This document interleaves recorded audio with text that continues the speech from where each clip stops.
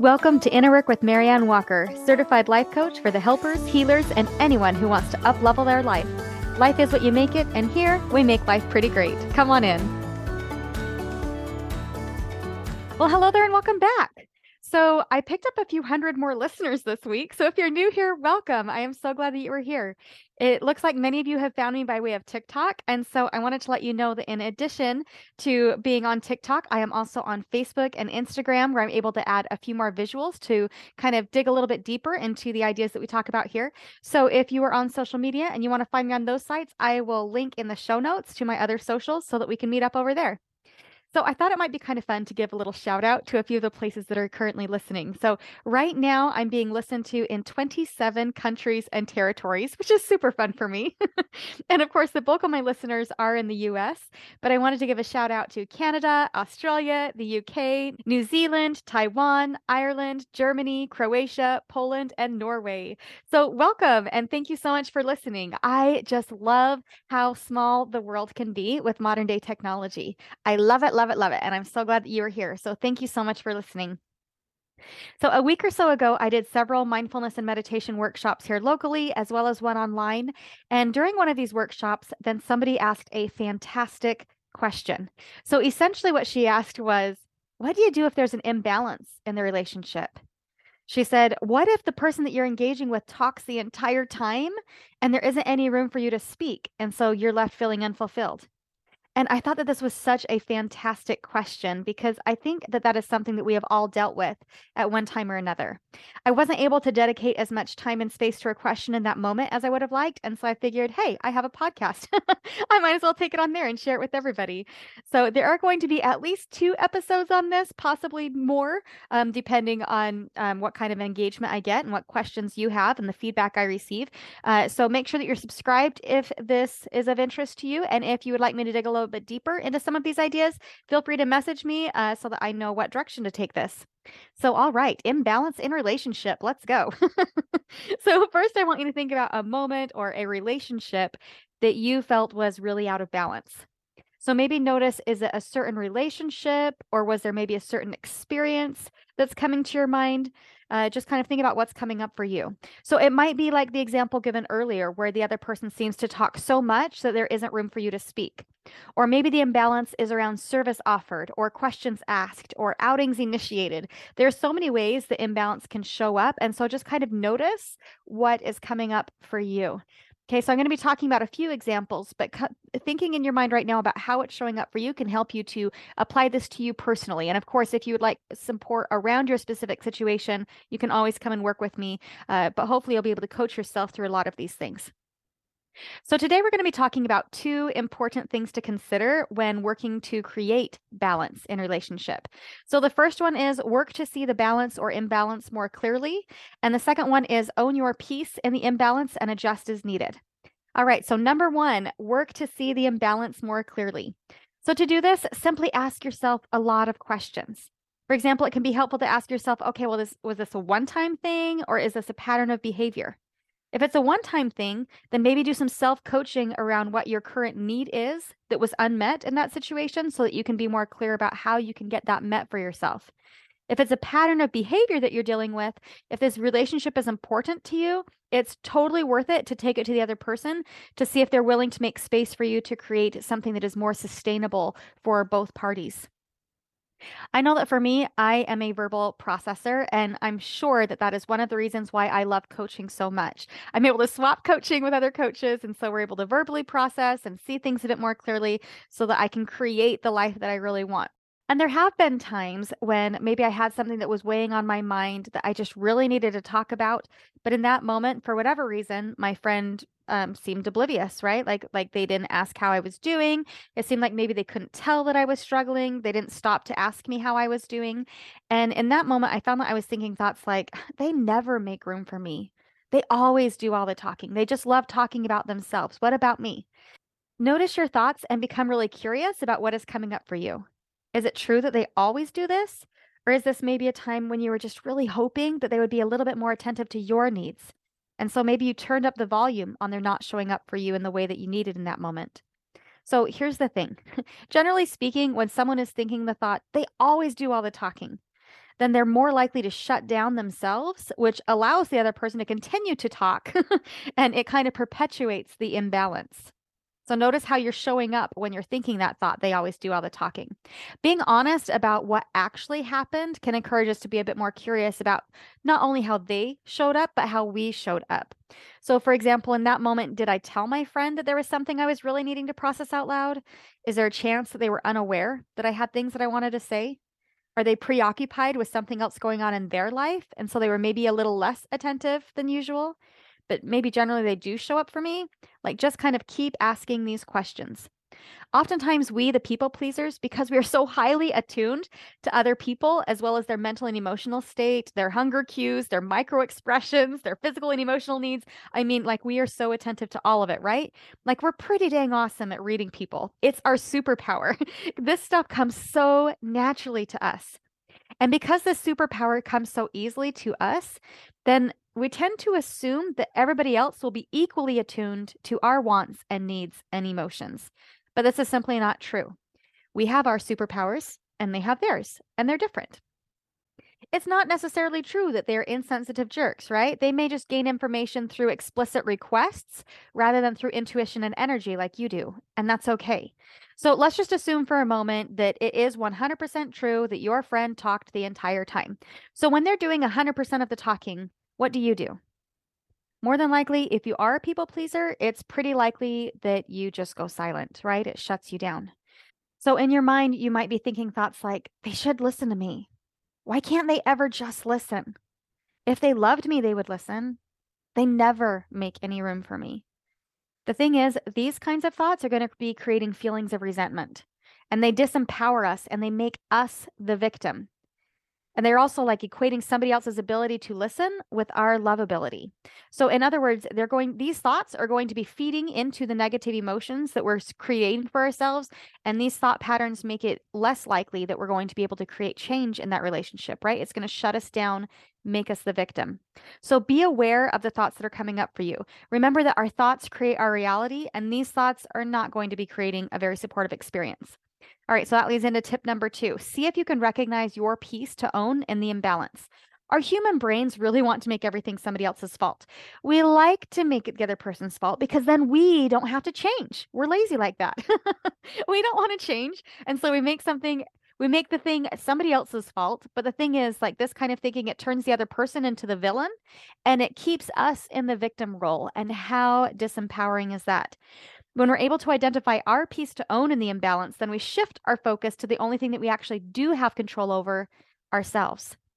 And this can start with something as simple as a thought. So remember that it's your thoughts that create your emotions, and your emotions are what's going to drive your actions. So let's see what a few thoughts might be creating for us, shall we? So if you're thinking the thought, they should listen to me, you're going to be feeling an urge to control the other person, right? And we don't actually have any control over them. Like, sure, we can make a request, but the humans are going to do what the humans are going to do. And we can just choose to respond accordingly.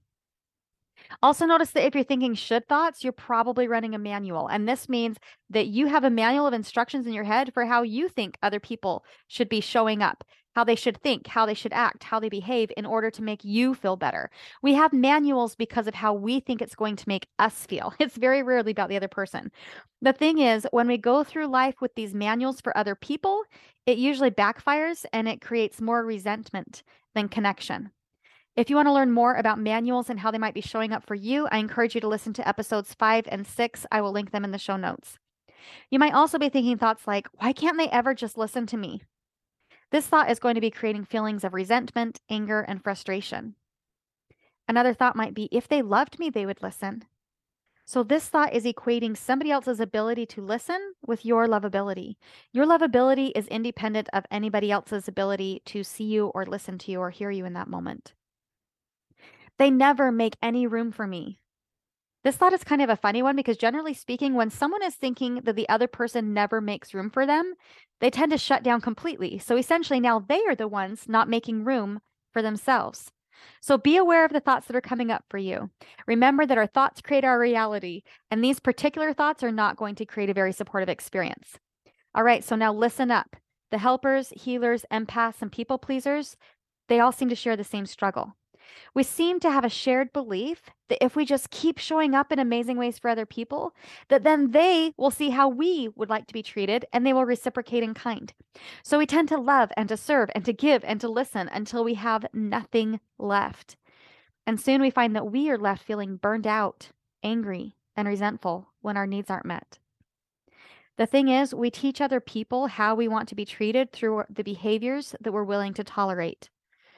Oftentimes we think that we're showing them by example. Sometimes that works, but mostly we teach other people how we want to be treated through the behaviors that we're willing to tolerate.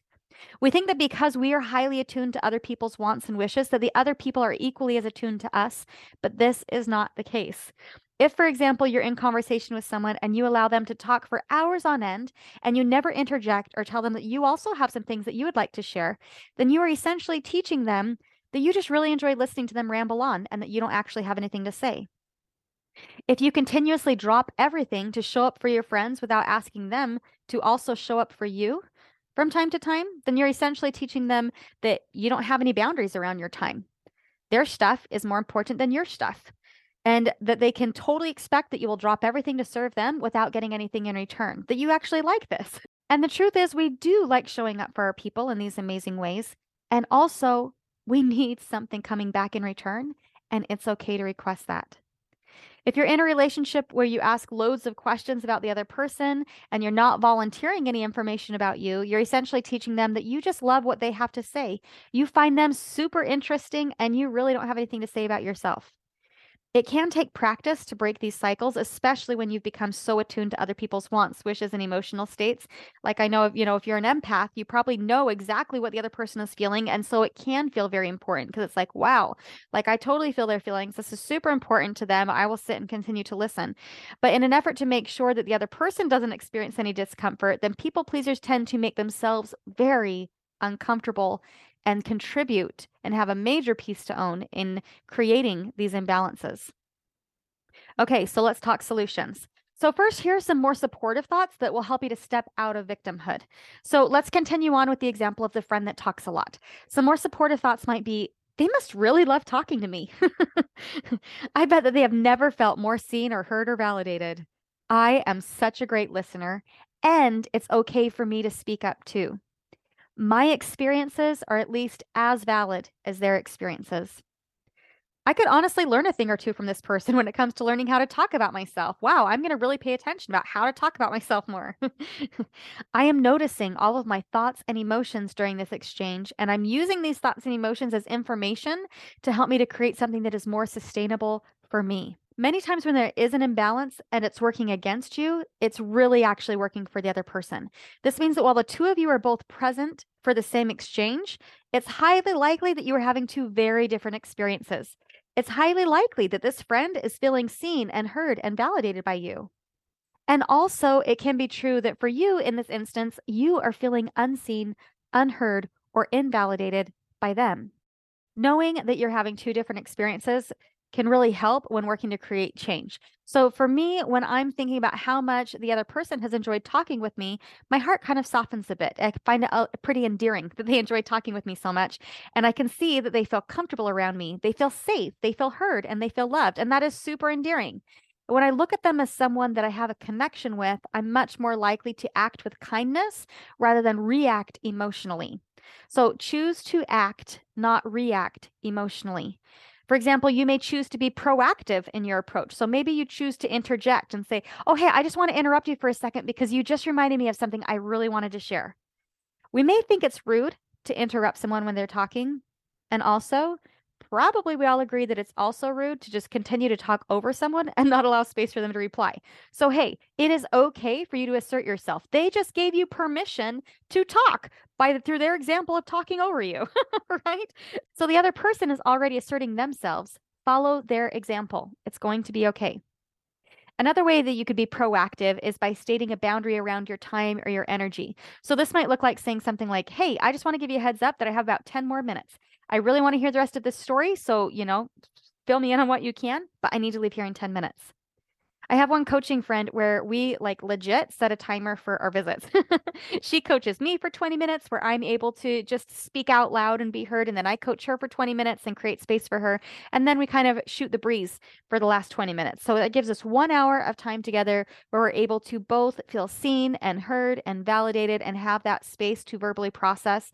And it's really a beautiful thing. And so if you have limited time with a friend, you might want to try that too. Just being like, hey, I have some things I want to share. I also want to make sure that you get to share too. So how about if we kind of set a timer and so that we can both have that space?